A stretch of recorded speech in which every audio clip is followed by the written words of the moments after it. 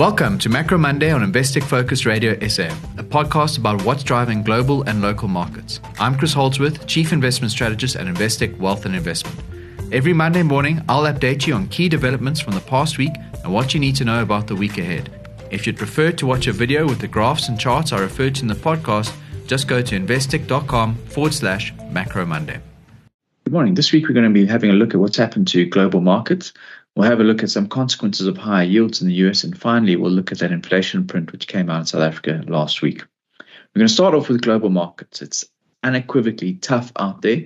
Of the countries that we track, all of them have had pretty negative returns for the past 1 and 3 months, in stark contrast to the 12-month return. So there was a strong patch around about 8 to 12 months ago, and since then returns have been either flat or lately negative, and that's pushed down the latest numbers quite materially.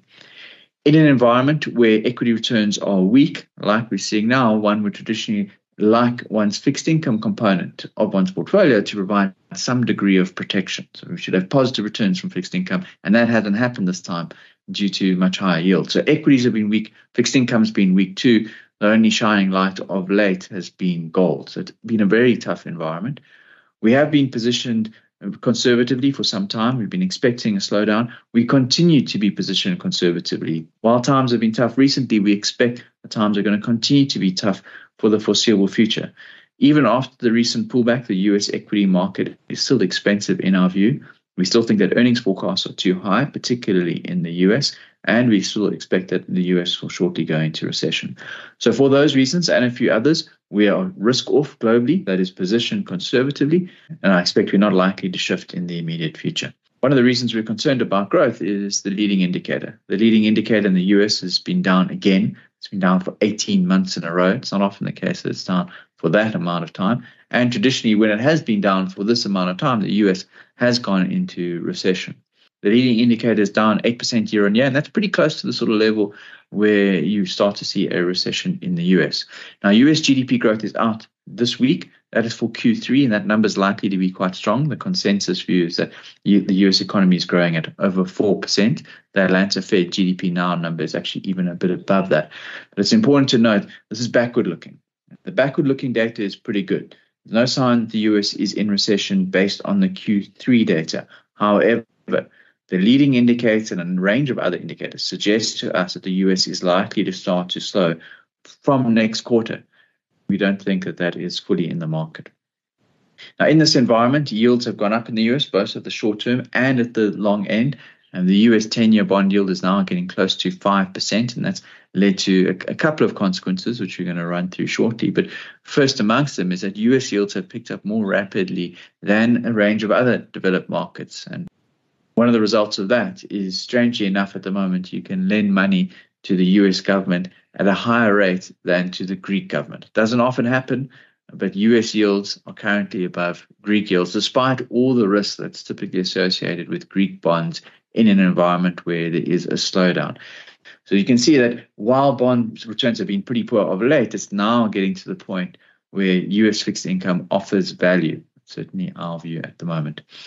Another consequence of higher yields in the US has been mortgage rates picking up. The US 30-year mortgage rate is now near 8%. That's the highest rate that we've seen in 20 years. And the obvious consequence of that is fewer mortgage applications. Mortgage applications have rolled over materially. They are very low by historical standards. And should mortgage rates remain at these levels, we expect mortgage applications are going to continue to fall over. In this environment where mortgage applications are falling over, there's a vast number of homes currently under construction in the US, and that's dealing with some of the delays still from COVID. We've got 1.7 million homes currently under construction in the US. That's the highest number that we've seen since the 70s. And given that homeowners with mortgages have largely fixed their mortgages, people with fixed mortgages don't really want to sell. So there's very limited supply coming from existing homes, but there's lots of supply coming from new homes. At the moment, you're looking at about 8 months worth of supply currently on the market. And given the vast number of homes currently under construction, we're going to see that increase for new homes. Existing homes, as I say, supply continues to be quite tight. Another consequence of that is that new housing starts are actually starting to slow at the moment in the US, and that's a key leading indicator for the US economy. So the net result of high rates is that we are starting to see some consequences in the housing market, and that's just another reason to expect that growth is likely to slow in the US. Switching to China, the Chinese GDP numbers came out last week. They beat expectations by pretty sizable amounts. Chinese economic activity is pretty strong, with growth running at about 5%. That's well above the consensus forecast of 4.5%. And if we scratch a little bit and look at the underlying data, retail sales were strong, industrial production was strong too. And in addition, we know that there is more support currently in the pipelines too, which suggests that Chinese economic activity is likely to pick up quite materially over the coming 9 months or so. There are still issues in China, particularly in the housing market, where house prices are down again month on month. But broadly speaking, it does appear that stimulus efforts from the Chinese authorities are gaining traction. Lastly, on South Africa, having a look at that inflation print, which came out last week, it came out at 5.4%, which was in line with the consensus forecast. We've updated our model and we've plugged in a pretty sizable fuel price cut next month. Based on spot prices, we due a cut of around about R2 a litre or so. Of course, that could shift a bit over the coming week and a bit or so. So we plugged in that decline, and based on our model, we see inflation getting down to around about 4.7% by December. But for the foreseeable future, staying within the band, which should be quite reassuring for the SARB. We do expect that inflation forecasts for both consensus and the MPC will be cut over the coming few months. Our numbers are lower than both of those, so we expect that those numbers will come down. The next MPC meeting is only at the back end of November. It's probably too soon to be penciling in a cut just yet, but we do expect a cut from the MPC in Q1 next year, and that's quite different from consensus, where the general view is that the MPC will only be looking to cut towards the back end of next year. And that's where we're going to leave it for this week.